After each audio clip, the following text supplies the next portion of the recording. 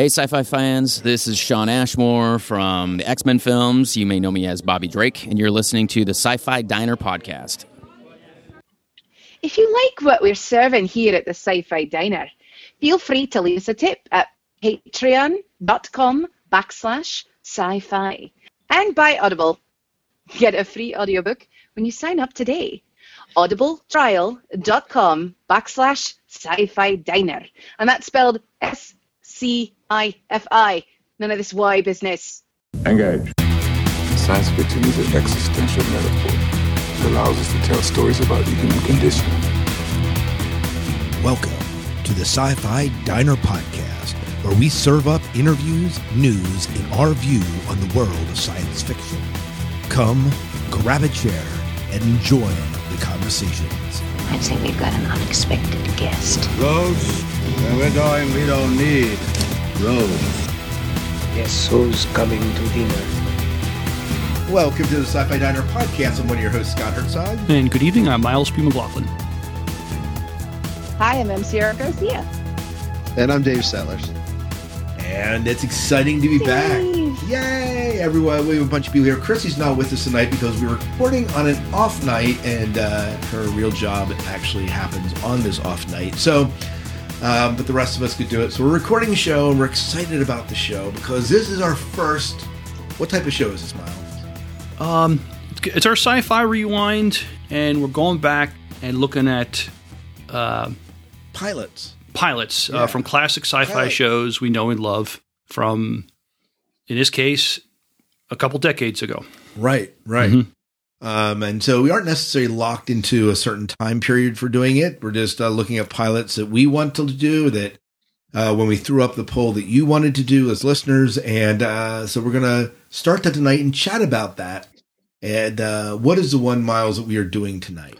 Stargate SG-1, Children of the Gods. So just to be aware, it was a 2-part episode. Mm-hmm. So it's a double episode, and some of the pilots are that we do that with. So that's pretty awesome. So we'll be talking about that in a little bit. But before we do that, let's catch up.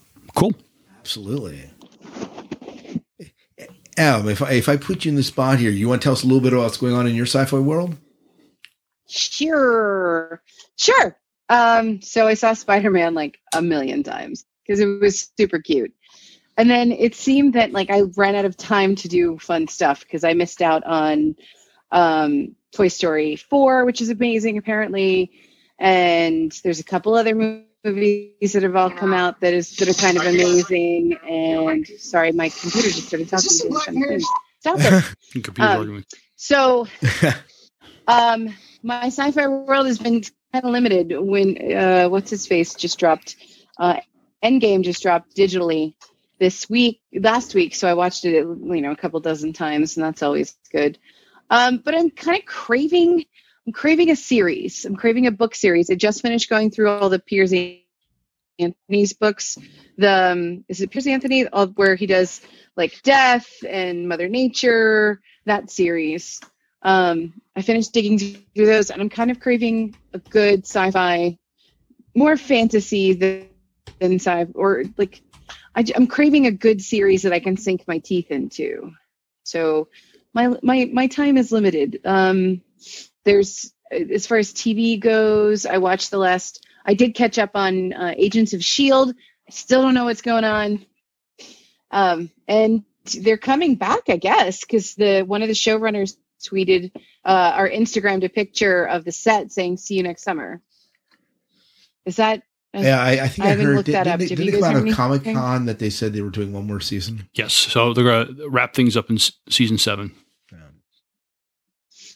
So they got 7 seasons. Super jazzed for. Okay. Oh, cool.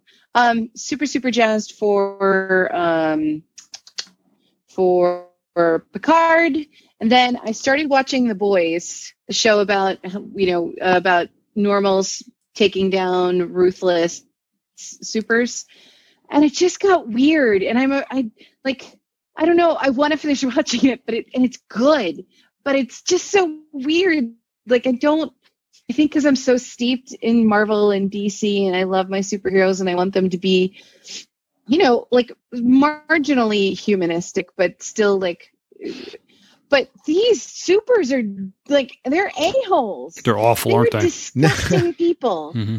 They're so awful, especially like the lead one, who I thought, oh, the first episode, I was like, oh, you know what? He's probably the outlier. That's the good one, because I knew the premise. But man, I wasn't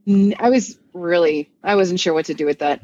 And with the announcement of Brendan Routh coming to now playing a second role in the CW's DCU, as he's reprising his role as Superman in The Flash, I think.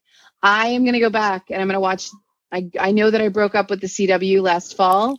I think I'm going to sit through and watch and just at least get myself caught up, so that when Brandon Routh plays two different characters, it'll be fine. And I was chatting with my friend Bonnie, who was writing the story, and I said, I'm itching for the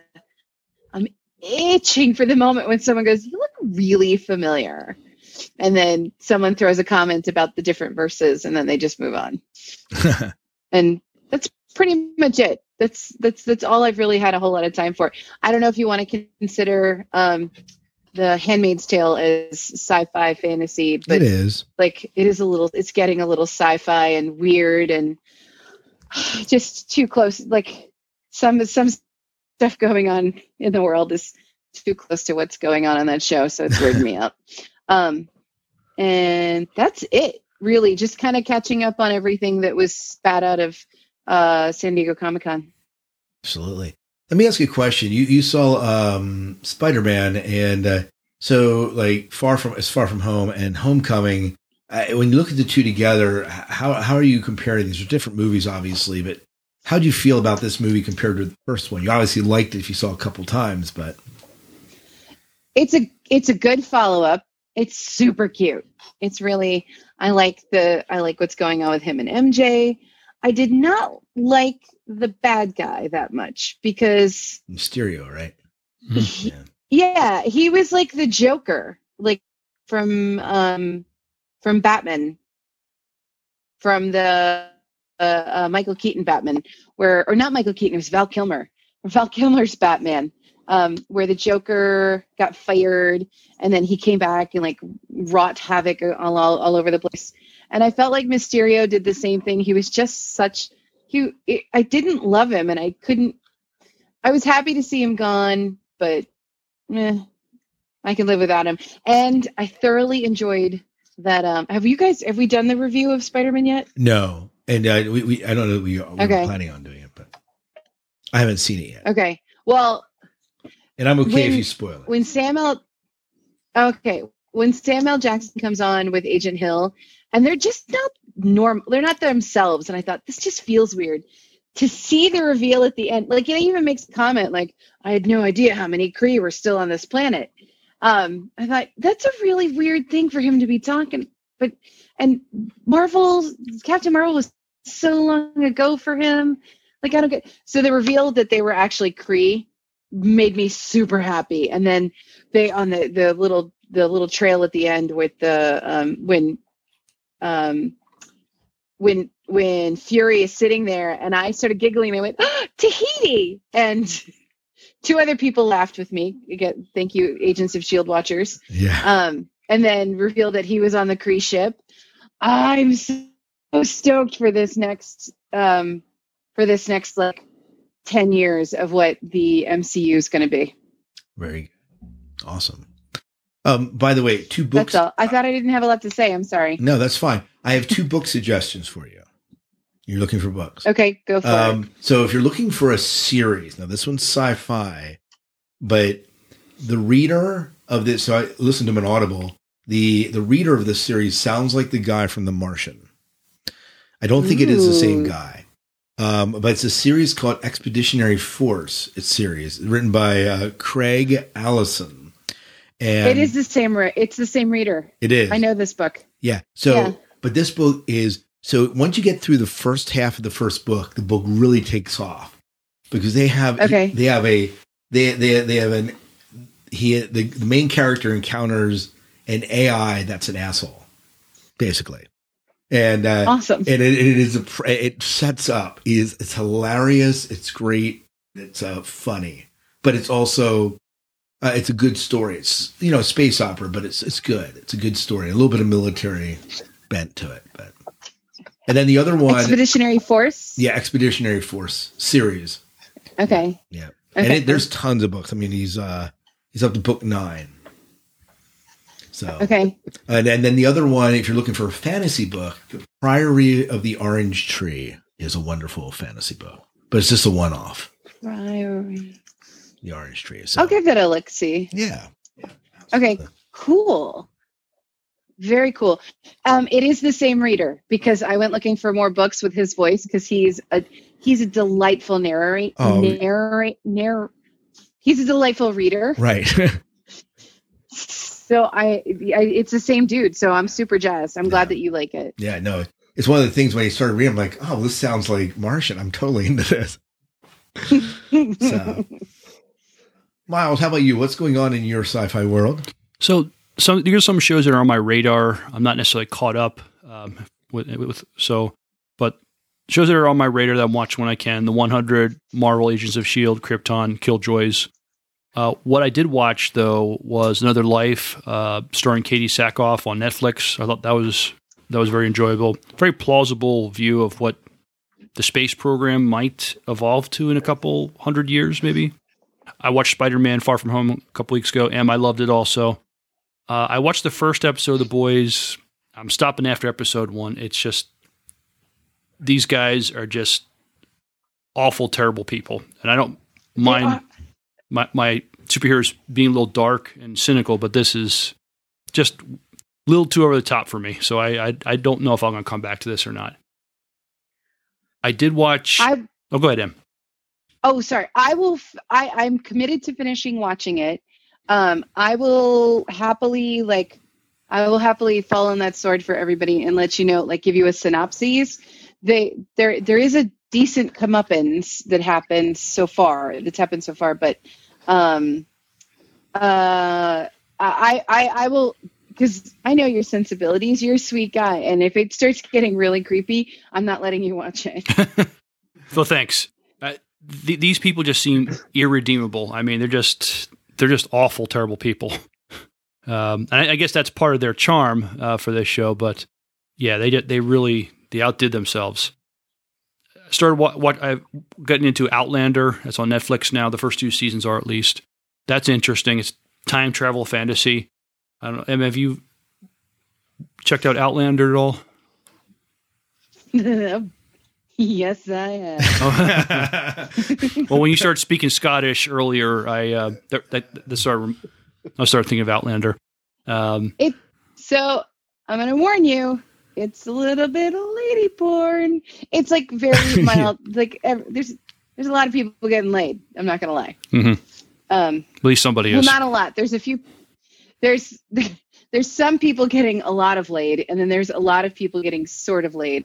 But it's all very tasteful. Lady porn is the best term I can come up with. Well, sorry.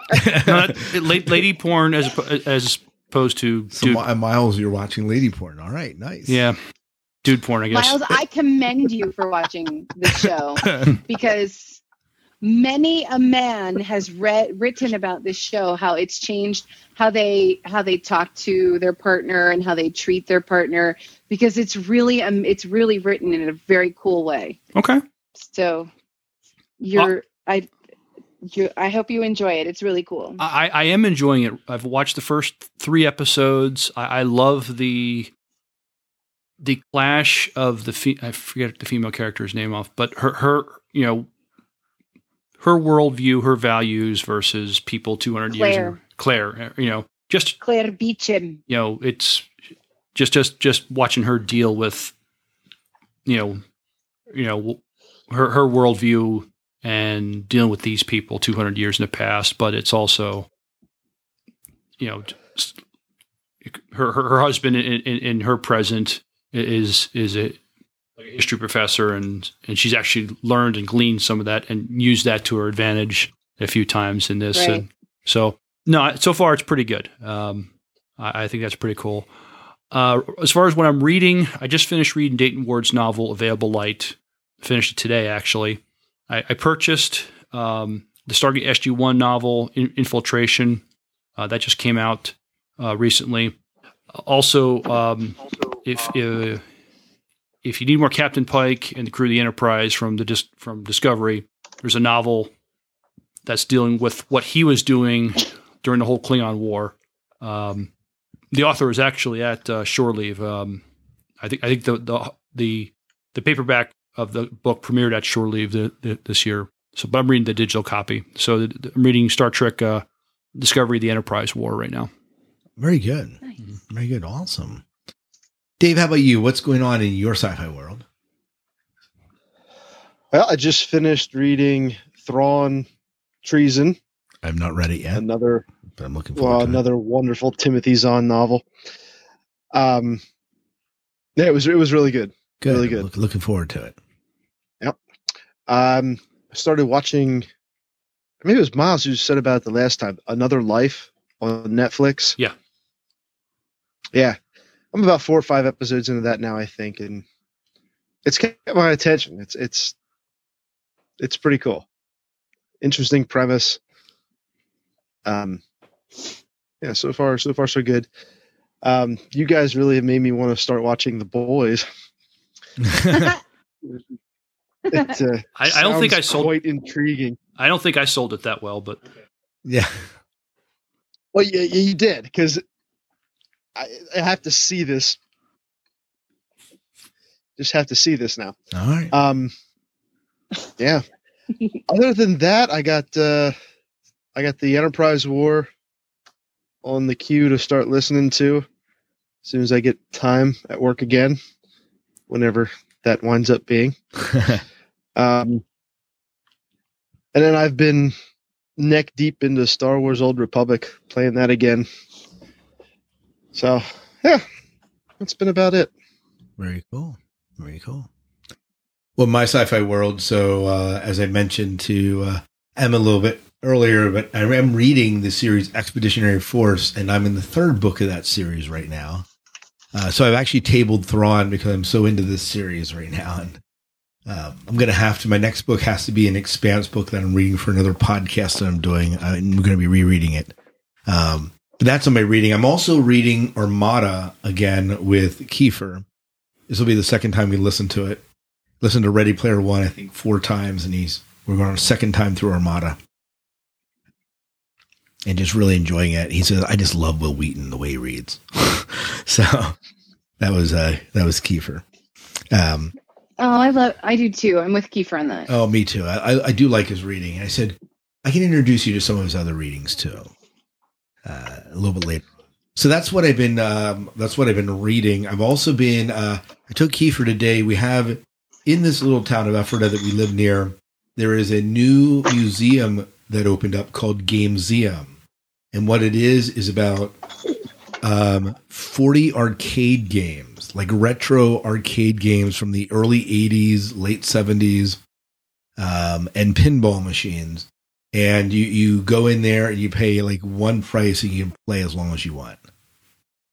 And it's sweet. It is. It was very cool. Now, Kiefer, I took him Oh my there. God, that is insane. I know. So it's Gameseum is the name of the place. It's in Ephrata. If you ever get up this way, it'd be a place to check. And they have about 7 or 8 games that they're currently restoring, and then a bunch that you can play. And they have some like real old style, like 70s style pinball machines that are the older ones, like not as electronic. And it's really cool. It's really cool to see and to play on the stuff. So we did that this afternoon. Watched, obviously, Children of the Gods, prepping for this episode. Began watching Good Omens and loved it. Loved it. It's so good. It is. I'm not finished with it yet, but it's classic Tenet. And this whole like petition that people were signing. Miles, I drug Miles in to watch first 20 minutes or 30 minutes of the first episode, and it's just fun. Like, it's not meant to be taken seriously at all. What petition? Well, there was a petition to cancel it. What? You didn't see this? There were outcries on about this show. I forget how. Because of God and the angels and Satan and all that stuff. Yeah, so a Christian group. So it was a Christian group that's put together a petition to cancel this show, Good Omens, and they demanded that the show be completely removed. And then Amazon and Netflix had some fun with it, saying that they would agree to cancel. Like Amazon said, we agree to cancel Good Omens if Netflix cancels this show. And it was just kind of this. It ended up being like a tongue-in-cheek thing, but so I'm a Christian, right? And I looked at this show, and there in no way from the get-go do I ever take this serious, and nor do I take it as a slam against Christianity. It's just a show. It's a story, playing with, the biblical mythos, right? A little bit. So I don't know. I mean, what little I saw, I thought was funny. Father Whitestone and I talked about this show. He loved it. So here's this group. I don't know what this group is called, but actually they're called Return to Order is the name of the group. But they said that it makes a mockery of God's order and religion. And then God is voiced by a woman, and angel and demon are good friends, and the Antichrist is portrayed as a normal kid that has special powers. And I think they had some of those hang-ups. But for me, like, that's all just, it was just good storytelling. It wasn't like, I didn't in any way say that this was somehow trying to pervert religion. It was just telling a story, right? Did they have a problem with Lamb? Because Lamb blatantly talks about JC between childhood and when he shows back up when he's 30. So like that book, which hasn't been made into a TV show or anything, this book has been around for ages. They're just lazy. You know what I'm going to get out of my soapbox. All right. So whatever, regardless. So because of this, I'd heard this going on, and I said, I really want to watch this show. And I watched it and I loved it. Like, it was funny. It's engaging. It's Terry Pratchett. Well, yeah. And Neil Gaiman. Neil Gaiman. Right. So whatever. Anyways. Philistine. Anyways, I'm enjoying the show. The other thing I watched. Yay! The other thing that I watched with Kiefer this afternoon, I know the movie did not get a lot of love in theaters, but I did enjoy it, was Pixels. It was just a fun, like, okay, certainly not the best movie out there, but I enjoyed it. It was fun. It was fun to see them play in the 80s universe again. Many of the reasons that I love Ready Player One, which is by far a better story, were some of the reasons I like Pixels, the nostalgia of some of the things they were talking about. So. Oh, wow. So. This movie was terrible. It was, but I did it, but in a fun way. But yeah, so like I went in, like I didn't go for any depth, and it was okay. It was neat to see all the cameos in it. And I forgot Peter Dinklage was in it. Yeah, so was Sean Bean. Oh my God, did he die? No, he didn't. Surprisingly, Serena Williams was in it. Martha Stewart was in it. They've also like Tyrion Lannister's character wants to have like a 3-way with him. It's just hilarious. So, but anyways, so we watched Pixels and really enjoyed that. What else have I been watching? A little bit of Hell on Wheels every so often. And you really need to watch season 2 of Discovery. I know it didn't. So good. I know. So good. Right. Why we're loving the Captain Pike. I mean, if you know. Yeah. So anyways. Heartbroken. There's an article that, sorry. There's an article that came out yesterday that Anson Mott said he would gladly do a Captain Pike spinoff. Good. Wow. And I think someone should kickstart that like immediately. There's already, there's a Facebook group about telling CBS we want our Captain Pike series. So there's movement on the interwebs. I think they're shouting what we want as far as that goes. So it was funny. there's a picture of Jonathan Frakes. I mean, it doesn't have to do with Pike, it has to do with Picard, but he wears a T-shirt that says, "I signed an NDA, so I can't answer your questions." No, nice. Nice. All right, well, why don't we leap into the... Before we do. Oh, go ahead. Am said something about CW's next big crossover with... and this will be Crisis on Infinite Earths. It seems like they're getting everybody to have a part... Brandon Roush plays the Atom on Legends of Tomorrow, but as Em had said, he's going to be playing a Superman from another universe. Well, just recently announced that Kevin Conroy, the voice of Batman on the animated series, he's going to be playing Bruce Wayne in some universe also. So, yeah. That is so cool. The talk is Peter Wellering. He may play a Clark Kent from another universe or a Superman from another universe. Linda Hamilton is supposed to make an appearance. Even Burt Ward from the classic Batman series from the 60s. So this Infinite Crisis is going to be huge this year when this thing comes out. I'm excited for it. Fantastic. Oh my God, I just had a giant nerd aneurysm. That is awesome. Yeah. That sounds amazing. It's good to be a nerd. That sounds amazing. It is good to be a nerd. Mm-hmm. Yeah. Very cool. And do we know when that's going to happen? I'm trying to remember. I think the fall we get the big crossover series, because we usually talk about it at Farpoint. So yeah, I think we'll get it sometime in the fall. All right. Sounds good. Well, why don't we leap into our first of the pilot episodes as we kind of look back at a pilot and reflect on it and also the show that followed afterwards. So do you want to give us a little bit of an introduction into this, Miles, and then we'll kind of leap into what it was like to rewatch this and what our thoughts are. So Colonel Jack O'Neill, with 2 L's, is brought out of retirement to lead a new expedition back to Abydos, only to find an old friend, a new enemy, and a far wider use of the Stargate. Very good. So this is a little bit of a new... Miles and I were talking a little bit earlier. This is a little bit of a unique pilot. Many times you'll get a pilot that'll drop and it springboards the show forward. In this case, this pilot was really a continuation of a movie that had happened in 1996, I think it came out? Or something I thought it was 94. 94.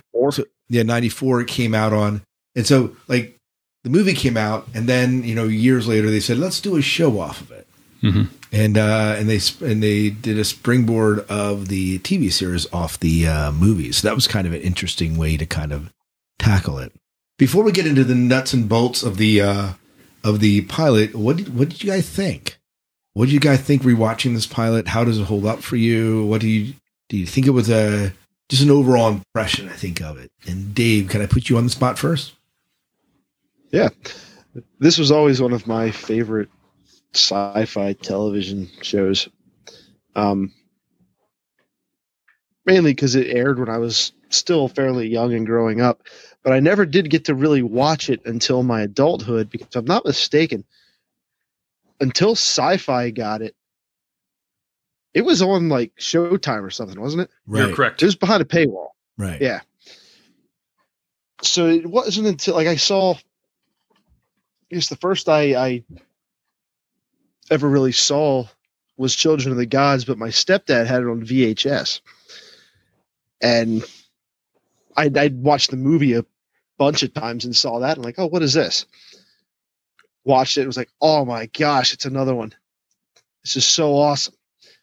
And then a few years later, out of there, bought all 10 seasons on DVD and burnt through them. I mean, it's great. I mean, going back and watching it is always fun because you can really see the growth in all 4 of your main characters from the start until through season 10. And it was a lot of really good writing. As the show went on, I thought it got better personally. I know a lot of people have some issue with the storylines towards the end of the show, but yeah, I mean, watching the pilot again, it's always a pleasure to go back and watch it. Very good. How about you? Going back and rewatching Children of the Gods, So I remember watching it when it came out, and I really enjoyed it. And then the 3 times I tried to watch it last week, I fell asleep. I'll be incredibly honest with you about that. Like, it just, like, it's a great story and it's fun. And I'm really upset that the newer versions took out the MacGyver joke. That's just an injustice to nerds everywhere. Oh yeah. But like, it's Stargate. I feel like some of the jokes will hold up. A lot of the themes will definitely hold up. But I stopped watching Stargate at like season 2 because it just wasn't clicking for me. So I'm not a good judge of Stargating, other than like the movie is one of my favorites. I think Kurt Russell was phenomenal. And the whole movie was amazing. It was, but the TV show didn't have the oomph that I was hoping for. And I probably just need to give it another chance. And I also need to not work so hard so that I fall asleep trying to watch the show. So full transparency, I do want to sit down and give it another try while I'm awake with like maybe 6 espressos. Yeah, there you go. But like, you can't go wrong. Those actors and those characters are pretty quintessential. I'm willing to give it another try. I have a bunch of rewatches to do coming up for my own edification, but Stargate's on there to sit down and get through all 10 seasons. Yeah. Is it 10 or 11? 10. I think there were 10 seasons of SG-1, yeah. Mm-hmm. Yeah. Well, and so I'm with you a little bit. The movie for me was so good. Like I think I owned like 3 different copies of it.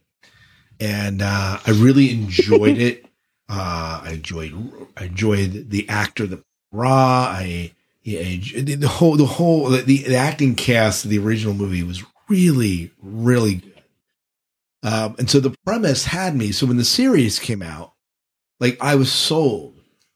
And I remember the first time watching and I'm thinking I'm with you, Dave. I don't think I watched it. I either didn't watch it till it came out when Sci-Fi picked it up, or I watched it by Netflixing on DVDs.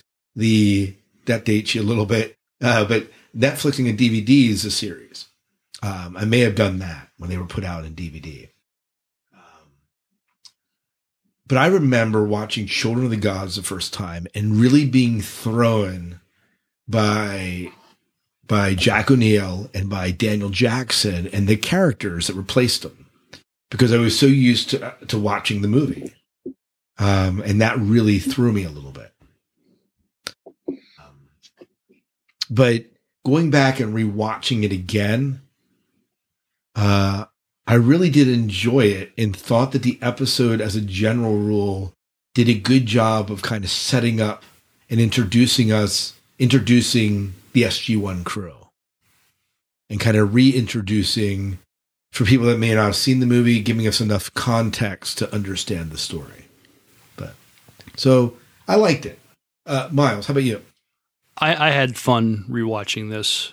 I have season 1 on DVD. I got it for Christmas a few years back, and it had Children of the Gods. So I think this was the original version that I saw. Then I watched it on Amazon to compare the two, because what's on streaming, it's been remastered. I think they want to try to also incorporate more of Joel Goldsmith's music, and that's great, but they also kind of trim it down a little bit. So like the MacGyver joke is lost, and a few other scenes and some good dialogue I think is lost out of it, but it's still very enjoyable watching even the streaming version.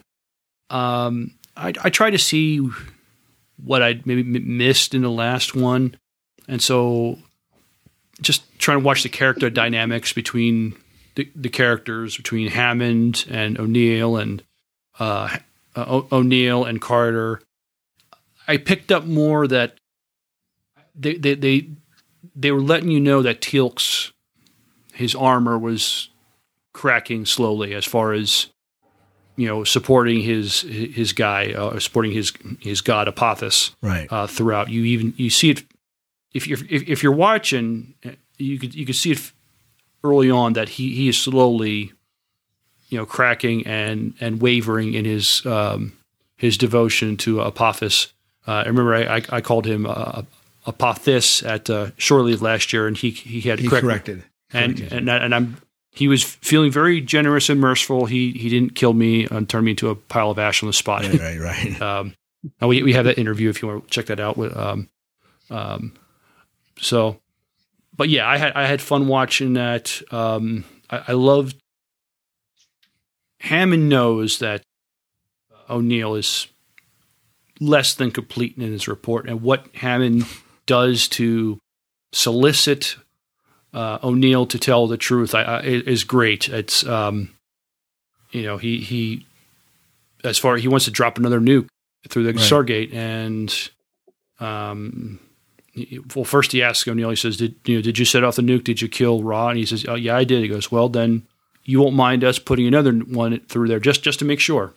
And then O'Neill's like, about that, I may have. I may not have given you a complete report, and what that was very enjoyable watching them two kind of play this chess game, and then see where Hammond's coming from as far as, look, there's a threat from space. These people have advanced technology. The right thing to do is drop another nuke. That's what he thinks at first, but then he changes his mind. You get to see Hammond is not quite the hard ass you might think he is if you're not familiar with him. He does have a heart. He is, he does care about the people in Abydos. But also at the same time, he's a general, and he's tasked with protecting this country, protecting the world, whatever. And so, seeing where if dropping a nuke is the best course of action to ensure our protection, I'll do it. He's very resolute. But you see, but then you see, there's real people, real human beings involved, and he comes along. It's one of the things that is neat. I've always loved Don Davis as an actor. Mm-hmm. I think one of my first, I know he was acting way before this, but one of my first encounters with him was the X-Files. He Scully's. And then watching him in this show coming on, and I just, he passed just a few years ago, and maybe longer than a few years ago. Time has a way of doing that to you sometimes, but I loved him as a general in here. And the other thing that was neat watching the pilot this time was thinking about all the actors that we interviewed. They were not necessarily a part of this pilot, but played into the show, like Christopher Judge, Amanda Tapping, Dean Anderson, not Don Davis, unfortunately, but later some of these supplemental actors, then Apophis, they were all a part of setting up this franchise for us. So, and so it was just. And it's Peter Williams. We interviewed Peter Williams. Yeah, Peter Williams. That's Apophis. But it was just a neat trip down memory lane to watch it, and to kind of to think about that a little bit. And it was again, like Em said, a little bit jarring to go from the movie to this, but it was a good setup for a television series, I thought.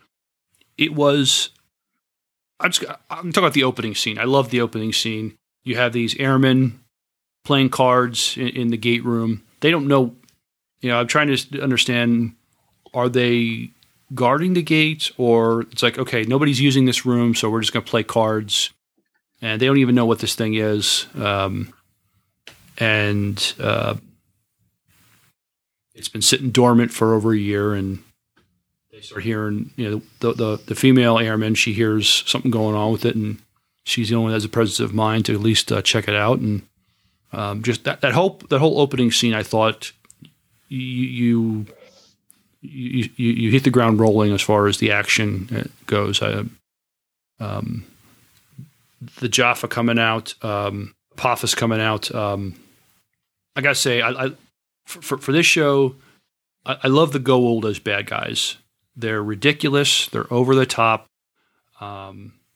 They like their bling. I mean, Apophis is he has a gold serpent outfit, and of course, he's they love their pageantry. They love their ceremonies. They love the worship they get from the people they subdue. they're awful and ridiculous, but they're beautiful at the same time. They're just fantastic as far as the bad guys for this show. They don't work in every situation, but in this show, they're perfect for it. I always loved in the original movie Ra's helmet, how they I don't know if they did CGI, but however they did the way they made it come up and transform into Ra's head. Do you remember that, Em? Yes. It was just awesome, and I was like, it was just so incredible. So to see them bring it in, I don't think it was done quite as effectively as the movie did it. Probably because of budgetary reasons, I imagine. Mm-hmm. But it was, but the tech is like, you know, their staff weapons. We didn't see the guns yet, but the staff weapons were pretty. It's pretty awesome, and the whole like hand thing that they put over someone's forehead and like knock them out or kill them or whatever they're doing there. It's like really impressive weaponry. Oh yeah, so. Well that whole firefight scene, the first time you see it is great. It really sets things up well from there. You need a good opening scene. I think that opening scene's perfect for that. Yeah. Well, very good. So, where do we want to take it from here? Like, I think one of the things we can look at is how this episode in particular we felt set up the series for us, or for UM to set up the first 2 seasons for you, and whether the pilot really did the series justice in the end. Maybe is the other question that we can kind of analyze and talk about. Does that sound good, or there are other angles we can take too? I think character dynamics are another thing. Just seeing how everybody interacts with each other. I thought Samantha Carter trying to get in Jack O'Neill's good graces, trying to get his acceptance and respect. At times, she kind of banters with him. Other times, she tries to. It seems like to press him with what she knows and stuff. Right. I think the only character that I felt was a bit stilted in this episode was Daniel Jackson's character. I felt like he took a while to develop in the show in general. Like, go ahead. I think it was more the actor. Like, I think he was just trying to figure out who Jack was. And I mean, James Spader is a tough act to follow. That's true.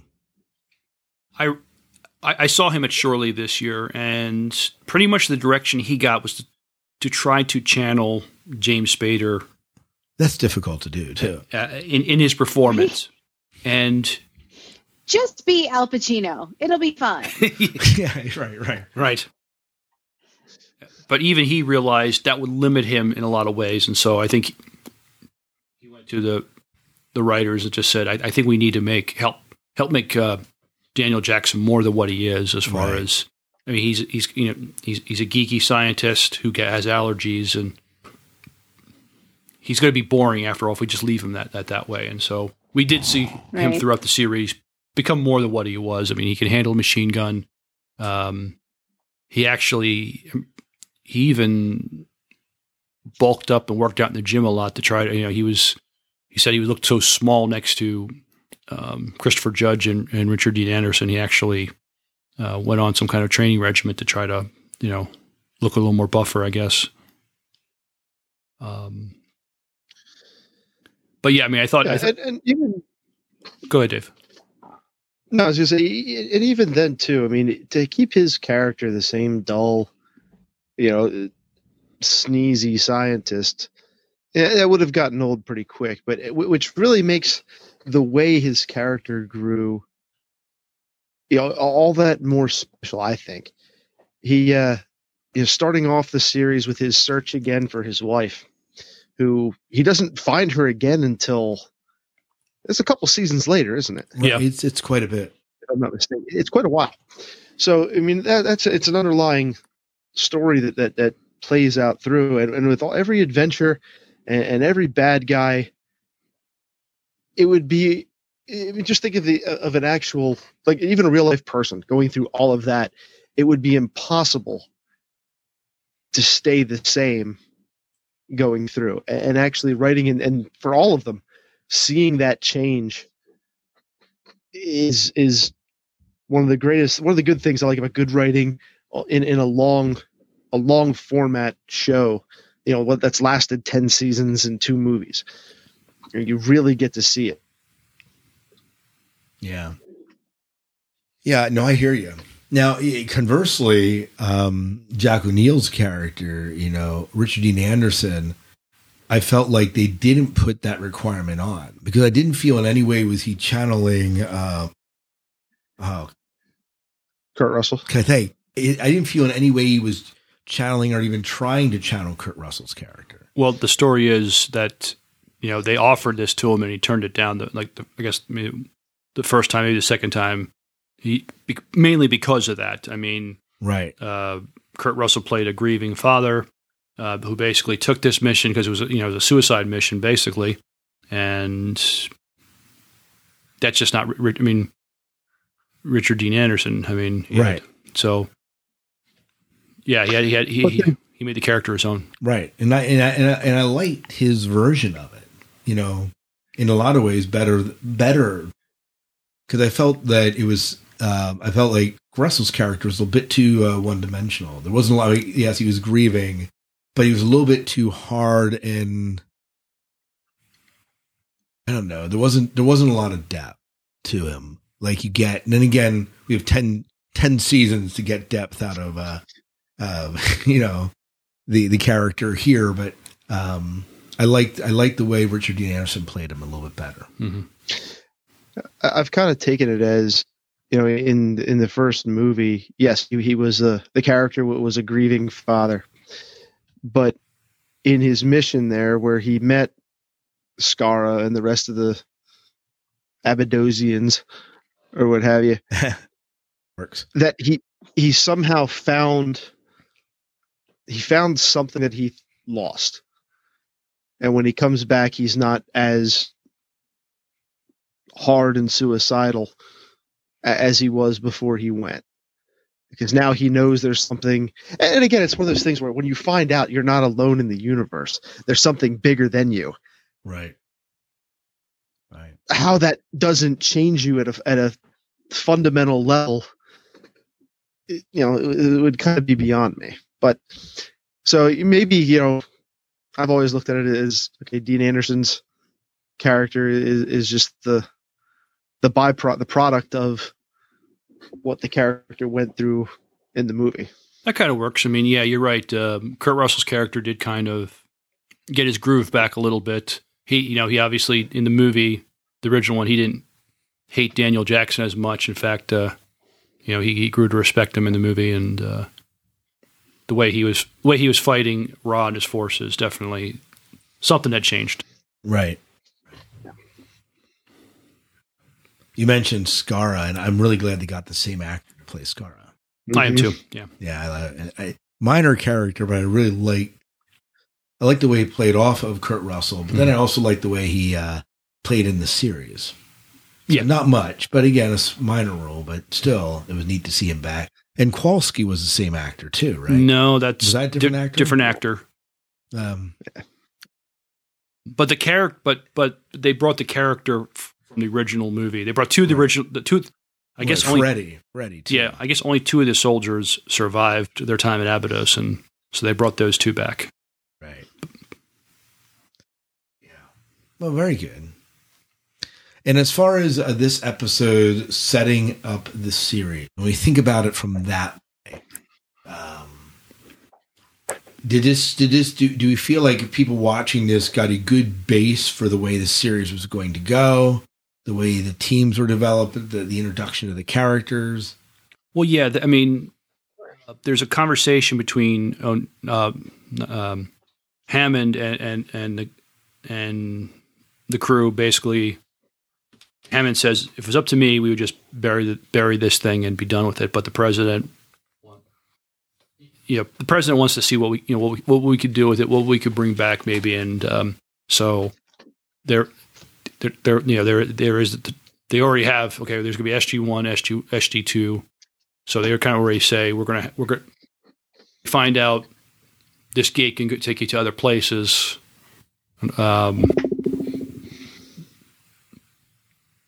yeah, you kind of feel like, okay, they're going to, because I always wonder when I saw the first movie, well, why didn't they, it has to go someplace else also, but they said that they could never go anyplace else. But then Carter and Jackson see that what was that building called? Cartouche, I forget. Yeah, the Cartouche. They basically finding other addresses. Well, that brings up an interesting thing that I thought about watching this time, and you'll remember this in the original Stargate movie when they uncover the cover stone. There was one address, and it is the address to Abydos. And, right. And why Abydos? Like, why send them to Abydos versus when there's all these other gates out there? Certainly, Ra was not just the god of Abydos. So, I mean, he had a ship that could bounce from system to system. I'm sure he was, god of multiple systems, right? So it just seemed, and I get why they did it. It makes the story very linear to do that and have Daniel Jackson solve the cover stone, and then, hey, let's go to Abydos. But it is. Go ahead. I think it just happened to be that gate had that address on it, and because of the inhabitants on the other side of the gate, and they found the gate in Egypt, and it's pretty much, it's like you're stepping into the past.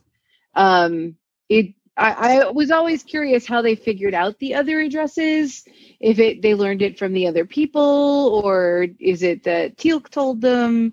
But I think it just was the ease of like, look, they have pyramids, we have pyramids, let's just do this. Yeah. Well, and I think that, in SG-1, the Children of the Gods, we do get that answer because when they get to Abydos, they find this huge chamber that has all these addresses on.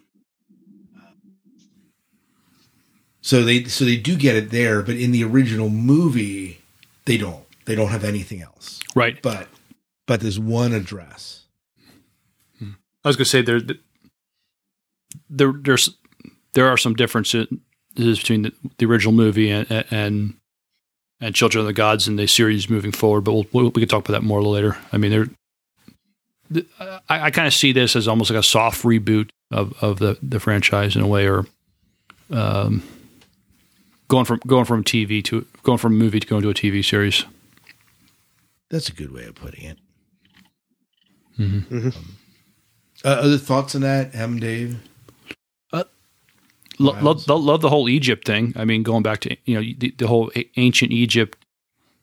That there's parts of the galaxy that are kind of modeled after ancient Egypt. That the bad guys are modeled after the Egyptian gods. It just makes for great storytelling. Right. Plus, plays into the mythos that sometimes comes up with that the pyramids were built by aliens. Right. Playing with that whole idea. It does play into that. Aliens is the answer. It's always the answer. Yeah. Well, you mentioned. No, I mean, go ahead. I was going to say the as far as how the pilot sets up the rest of the series. I mean, the battle against the Goa'uld system lords, that lasted for the first 7-8 seasons. Yeah. Yeah, they were still dealing with them, setting up Teal'c's Jaffa revolution against their slave masters. The hunt for Shuri and Skara, and the way that played out. Yeah, it really did set the groundwork for the bulk of the show, and everything building on top of it as it went along. They did a good job of keeping that rolling. I do like that not everything's resolved here. Like, Teal'c obviously becomes a member of SG-1, but here at the end of this Children of the Gods, he's not. He's still kind of, right. We aren't sure what we're going to do with this guy because he was a guy fighting for the enemy. Yep. I did think about how first time off-world, and what O'Neill does is brings through all these refugees. And whether that was the most logical thing to do, I don't know. I just thought about, I'm like, would the military really appreciate us bringing tons of new people in first time off world? It's not first time, but first time to a new planet. But I don't know. Well, I do love that the way that they got Tim to trust who was coming through the gate was throwing the box of Kleenex. Yeah, that was awesome. Oh, there's some fun. That was really, it was very in character for them to do that. Like, especially with Daniel. Yeah. Send more. Funny was Hammond's smarmy second in command, Major Samuel's like, well, what if that, and props goes to that guy. You never, you always hate, that's the guy you hate. You were supposed to hate him. And he did a good job of making us hate him. But he said something about, what if this goes to the enemy? And then O'Neill says, well, they're probably blowing their nose right now. Right. And again, it was those types of one-liners that Richard Dean Anderson threw off, permeated the 10 seasons, and they were great. They were part of what made him that character. And that's the kind of show it was. I mean, it is science fiction. Some of it's a little serious, but most of it's there is just to have fun. I mean, some of it is cheek. Some of it, just turn your brain off and just go with it. I mean, just when you think you're in Kansas, you're in Kansas. Exactly. Even my voicemail notification sound is O'Neill screaming, "Oh, for crying out loud!" That's great. That's great. I noticed that Teal'c did not say the word "indeed" in this episode. He didn't say much at all. No. But, this is his trademark line. Indeed. Yeah. Indeed. I saw someone counted up how many times he does it in Stargate. It's like 150, 160 times about the series. Poor guy. Yeah, I know. And you love the inside joke to it in Atlantis when him and Ronan are together, and he does the indeed, and Ronan turns and looks at him. You say that a lot. He just raises the eyebrow and walks off.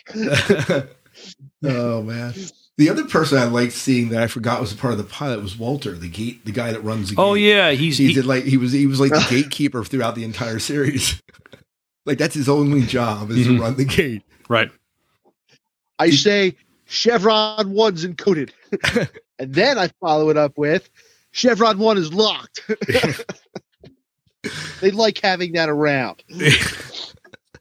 Did he ever get off world in the series? Nope. I want to say that he never did. Only in that, they did that 200th episode and this is the spoof.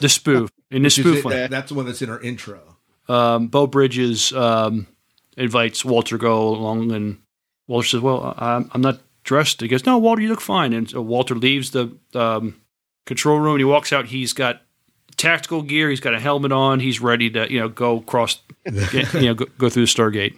That's the only time he ever does it. Mm-hmm. Yeah, that's what I thought. I thought there was one episode he did that, and they were having some fun with it. Mm-hmm. Yep, that's his job. But it was neat to see him in this episode, I guess is what I was saying. So, what the movie, I mean, in this one, they go back to the movie. We get to see the ring transporter back at the end. Yes. Always loved that. The elevator. It's like, that's kind of... Apophis and his his wife and entourage. I guess there's some distance between the Stargate and where they were, so they drops them off there, and then we'll get to see the Death Gliders a little later. Right. So there's a great battle scene between the Air Force and Apophis's forces. Can I just say that how genius of an idea, obviously we were captured by the Stargate in the original movie, but when you bring it to a TV series, in much way Sliders was, the Stargate was a vehicle for them to so many stories, because each week you could go to a new planet, see new people at different stages of development, run into new villains, catch your villains in different settings. The Stargate was a wonderful vehicle to tell the story of SG-1. Just because, again, such a variety of storytelling. Yeah, it could be more like an ancient Egypt society. It could be ancient Norse society, steampunk. Yeah, and they're all humans too. The Goa'uld took a bunch of humans from Earth and repopulated the Milky Way galaxy with them, and used them for slave labor, worshippers, and hosts. Absolutely. It was a brilliant concept. You didn't have to use space. I mean, they did use spaceships at different times, but most of the time you didn't have to. You could just from a creative, budgetary sort of thing. It was a good way to tell the story, explore the galaxy, and do it in present day. You didn't. I mean, other shows do it in the future. This did it in present day, which was absolutely. Mm-hmm. Dave, were you going to say something? No, I did love it when the SGC finally built some spaceships. Yeah. And I forget who it was on there talking to Jack and said, "No, we can't name it the Enterprise." That was Carter. That was Carter. Yeah. And that would be something Jack would do. Yes. Yeah. So I don't know what else. Anything else that we need to say about this? I think we did a good job talking about it. You have some quotes down. Do you want to share any of them, Miles? Well, we could look at some of the dialogue, but we could also just kind of maybe talk about maybe the differences between the original movie and Children of the Gods. See if we liked them. See if or didn't like them. Beyond the actors, you mean? Because we kind of did talk about like the different actors. Well, you had different actors, but you also in the original movie, the Stargate, the Abydos was a planet in a different galaxy. Well, in this, what they did was Abydos was the closest planet to Earth that you could reach by Stargate. So they changed that. They kept things within our galaxy as far as. Okay, so they changed the location of Abydos. Yeah, they changed it. It was within our. It's in our galaxy and the closest planet to us that we can reach by Stargate in this. You're such a nerd, Miles. I am. I didn't even pick up on that. Miles, I think that's awesome that you picked up on that. I do too. That is why you are a nerd, and I respect you. Thank you. And I was not dissing Miles. I'm just saying I was impressed because like I watched that episode how many times? Never picked up it was in a different galaxy. So yeah.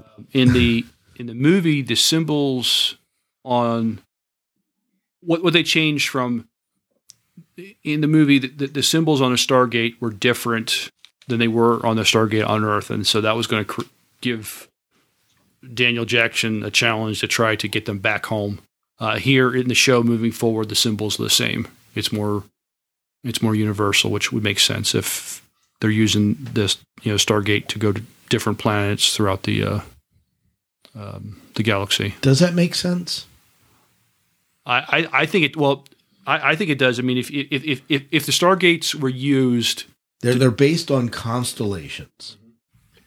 And you need like in the original movie, they do a great job of describing how this plays into spatially.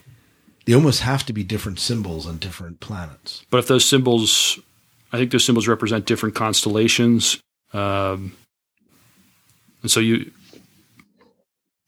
Yeah, I'm not saying you're wrong. I'm just saying I didn't pay attention to the gate that closely. Mm-hmm. Like I'm like, cool, they're just going somewhere. But what they called the big thing they used to get the Stargate going. On the other planets, the Earth didn't have a DHD, but they called it a dial home device, and so it had to have familiar symbols on it to program it to wherever you wanted to go. But difference between the show and the movie was, and in the movie it was an issue for Daniel Jackson to try to get them back home. That would be. I feel that's a bit of a weak point in the TV series, personally. Okay, well, so you would say I would say you need like each planet needs to have its own kind of home address, kind of like your own phone number. You have a 7-digit phone number. Well, I guess 9, whatever it is now, but originally a 7-digit phone number, right? And that uniquely dials you. In the same way, Abydos dialed Earth through that unique number, but then the cartoon showed, a gazillion other addresses that were different symbols. Well, the gate had 39 symbols on it. So it gave them an infinite amount. So if they did do the same, I guess maybe it's not a big deal. Probably not. But I'm trying to. I mean, you had to hit 6 symbols or 7 symbols or whatever. Take. Yeah, the 7th is always like boom beacon. Okay. But here's they were using the wrong book for translation. I mean, come on. Right. Oh, true. That's a nice Daniel moment from the movie that I don't know if I picked up if they did anything like that again in the series. Like, let him have this, like, I know this, back it up kind of moment. Oh, the base that was in the movie, it's a fictional base, but it was sort of modeled after Cheyenne Mountain. Here in the show, they just call it Cheyenne. I mean, it's Cheyenne Mountain. They don't try to hide what it is, and they actually filmed some scene, interior shots. They were allowed to film some interior shots to kind of make it look authentic, which I thought was very effective. In the TV show, we don't. I mean, as far as what a Goa'uld is, it's not clear. Except there's a scene when Ra is dying. You kind of see this other alien being inside him. The TV show kind of developed the idea that the Goa'uld were these kind of like snake-like beings that would take on a host to do whatever they wanted to do.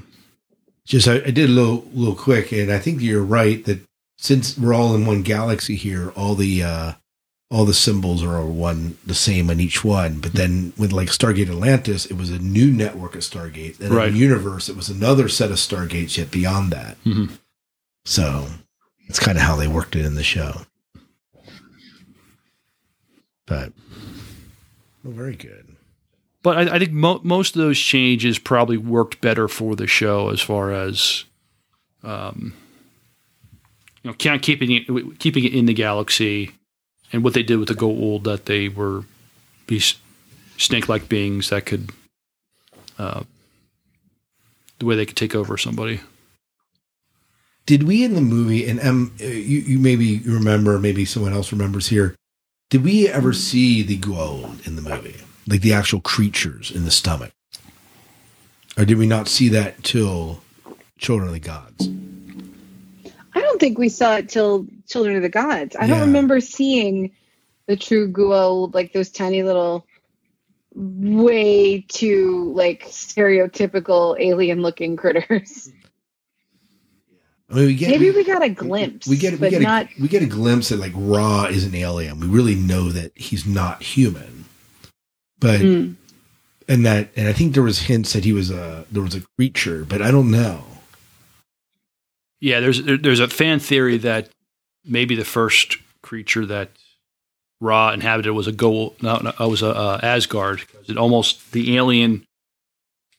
I don't know if it's a deleted scene, but when the nuclear explosion goes off, you briefly see this alien being inside him. Exactly. And some had theorized maybe it's maybe Ra possessed an Asgard at one time, but no, that was never really clear. But what they said in the movie was that the human Ra was just this host, and he said, we can fix this thing. Your species is easy to repair. I mean, that they did have the sarcophagus in the movie. Well, it's interesting, to kind of think through how that introduction. It kind of wigged me out when the creature went into Shara. I'm like, okay, I don't need to see that. It burrows in the back of her neck. Yeah. Gross. Yeah. Well, all right. Is there anything else we want to talk about? Did you want to share some of the? Do you have any other differences you want to highlight, or you want to go into some of your quotes? Another ridiculous, over the top thing with the Goa'uld is their eyes flash. What they do to distort their voice to make them sound otherworldly and maybe sound like a god, so to speak. I thought was very effective. I mean, it worked great in the original movie, and it worked still in this. But yeah, let's look at some quotes. Yeah. Does anyone else have any? I don't have any quotes here, but Miles looked up some. You want to just share like 2 or 3? Okay.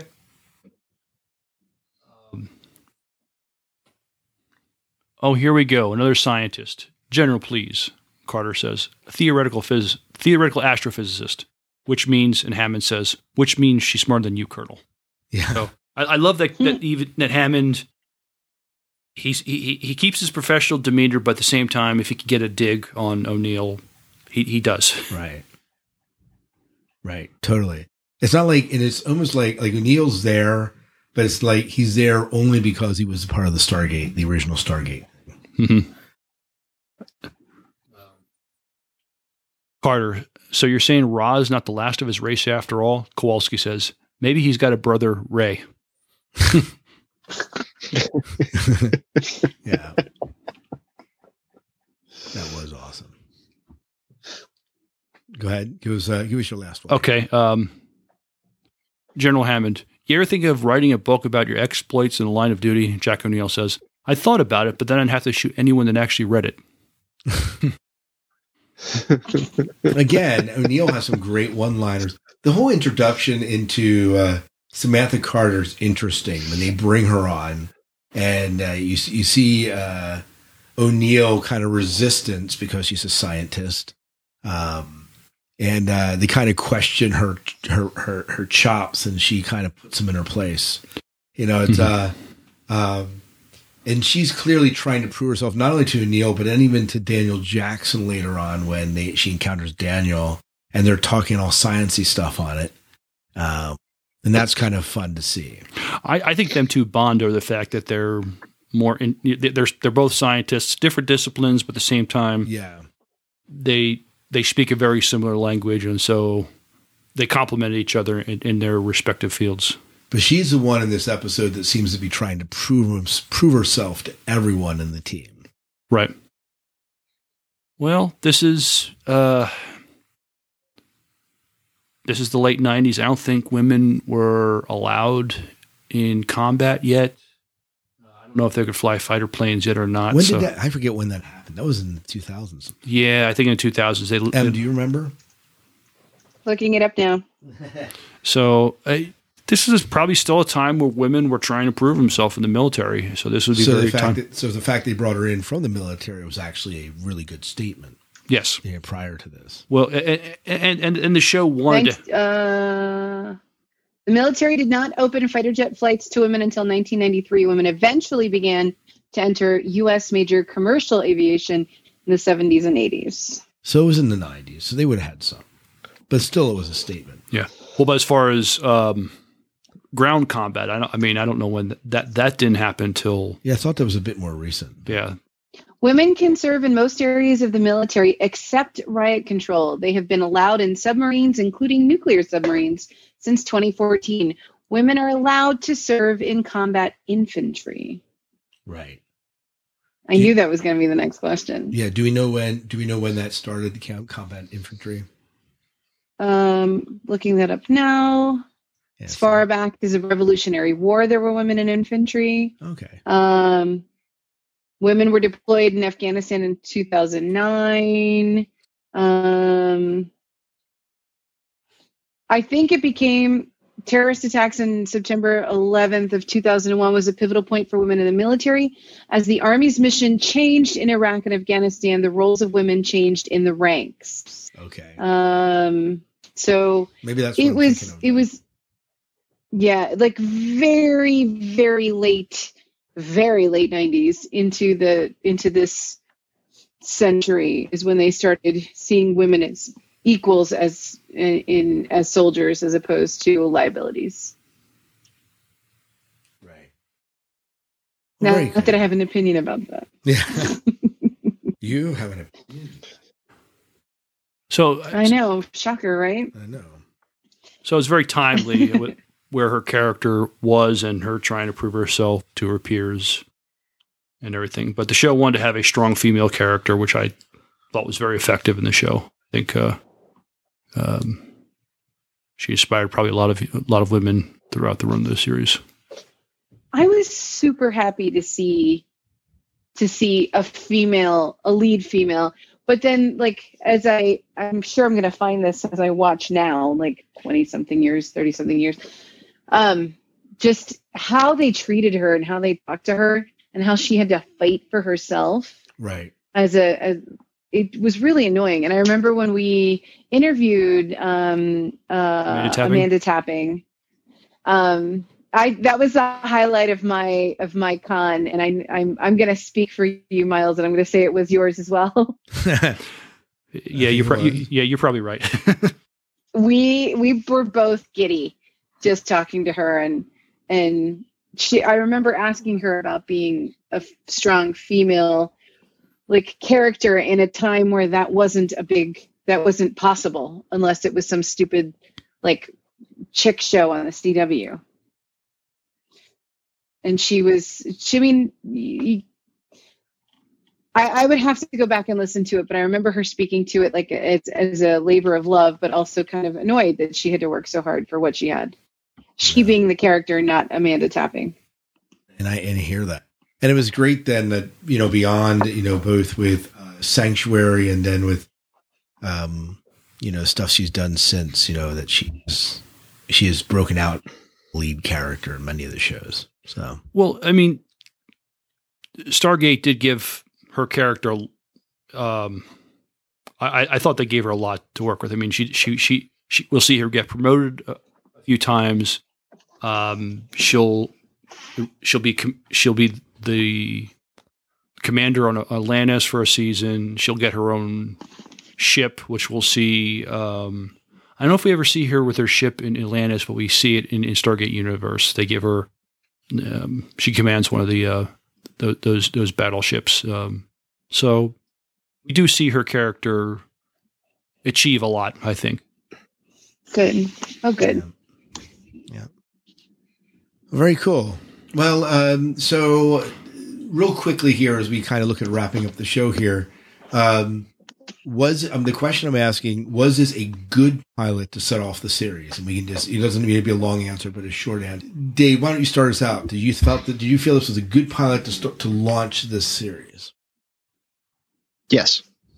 All right. How about you? I know you did not watch the whole series, but for the 2 seasons, was this a good start, other than the fact you fell asleep 3 times?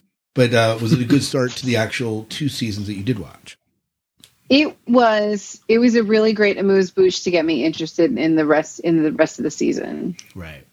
So the fact that you quit watching it was more with the direction the series was taking, in season 2, and less than the pilot.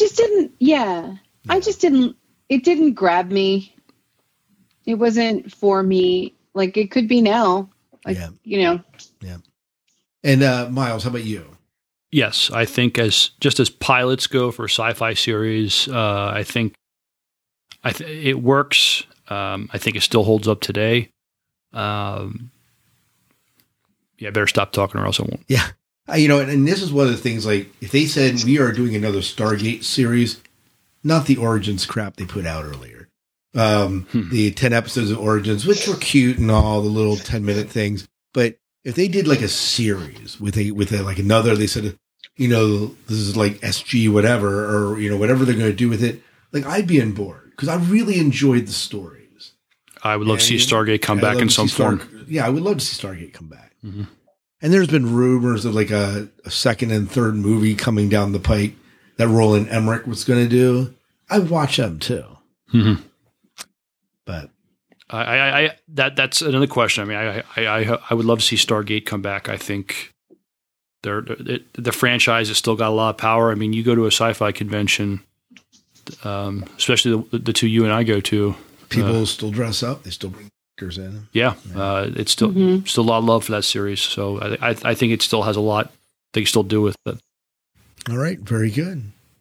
Well, thank you for joining us on this kind of reminiscing of the Stargate pilot, looking at how it impacted the show, how it changed in the movie, and all sorts of things. We would love to hear your thoughts. If you have any of your thoughts you want to share regarding the Stargate pilot, how it impacted you in the show, you can email them to the SciFi Diner Podcast at gmail.com, or just post a comment to us on Facebook or on Twitter, and we'll make sure to share it on our next show. Well, the next time, in about a month, we're going to do our next pilot. And So, Em, do you want to tell us what our next pilot's going to be in about a month? Yes, if I don't screw it up because it's a tongue twister. Oh, that's why I gave it to you? I'm just kidding. I forgot that happened. I forgot that happened. The Sarah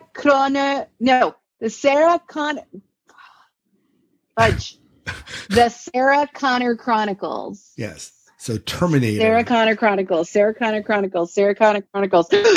times fast. Boom, boom. Sorry. That was really hard. Yeah, it is. There's that is some really words hard. That's quite an achievement. It is. It's like, I'm proud of you, Em. Really proud. Despite speaking 3 languages pretty fluently, there's still words like the place where they make beer. I can't say that word. Brewery. I can't say that. No, it is. It's a hard word. It's a hard word to say. I get that. I get that. I feel it. So it's hard. Yeah. No, So anyways, Terminator, Sarah Connor Chronicles. We'll talk about that series. Ran for what? 2 seasons? 3? It only ran for 2 seasons. 2 seasons. Sadly. 2 seasons. 2 seasons. And then Fox was stupid and canceled a good show again. Yes. You say like they've never done that before. No, that was the first time they ever did that. Fox is not actually. Fox has got a little bit better with that, but all right. Well, I think this is good. I saw you threw in the renewals thing. Maybe we can dialogue about that on the next show.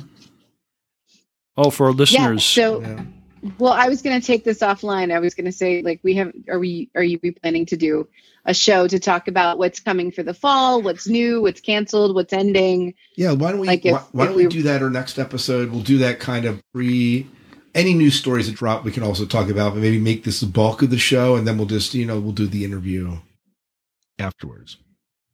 Awesome sauce. Yeah. All right. I'll edit that out. So, Miles, why don't you go ahead and take us out of the show?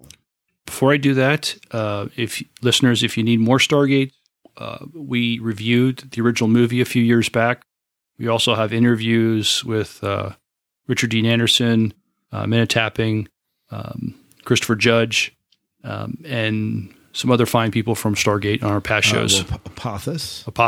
And Ball. We did interview, that's 2 System Lords. And Vanessa Angel, which we interviewed but didn't actually ever release. But she was on, I think. The first commander for Stargate Atlantis. Yeah, so like some of the supplemental series like Stargate Atlantis and Universe, wasn't sure we were going to consider them separate series, but we did interview a bunch of people. So if you need more Stargate listeners, we do have some on our. I bet we've interviewed almost 20 people that have been associated with Stargate. Interesting. So a lot of people there. All right. So to take us out, till next time, good night and good luck. We'll see ya. Do your dailies. Go boldly. If you've enjoyed the conversation, the owners of this establishment would love to hear from you. Send your comments and feedback to the SciFi Diner Podcast at gmail.com or join our Facebook page at facebook.com/sci-fi diner.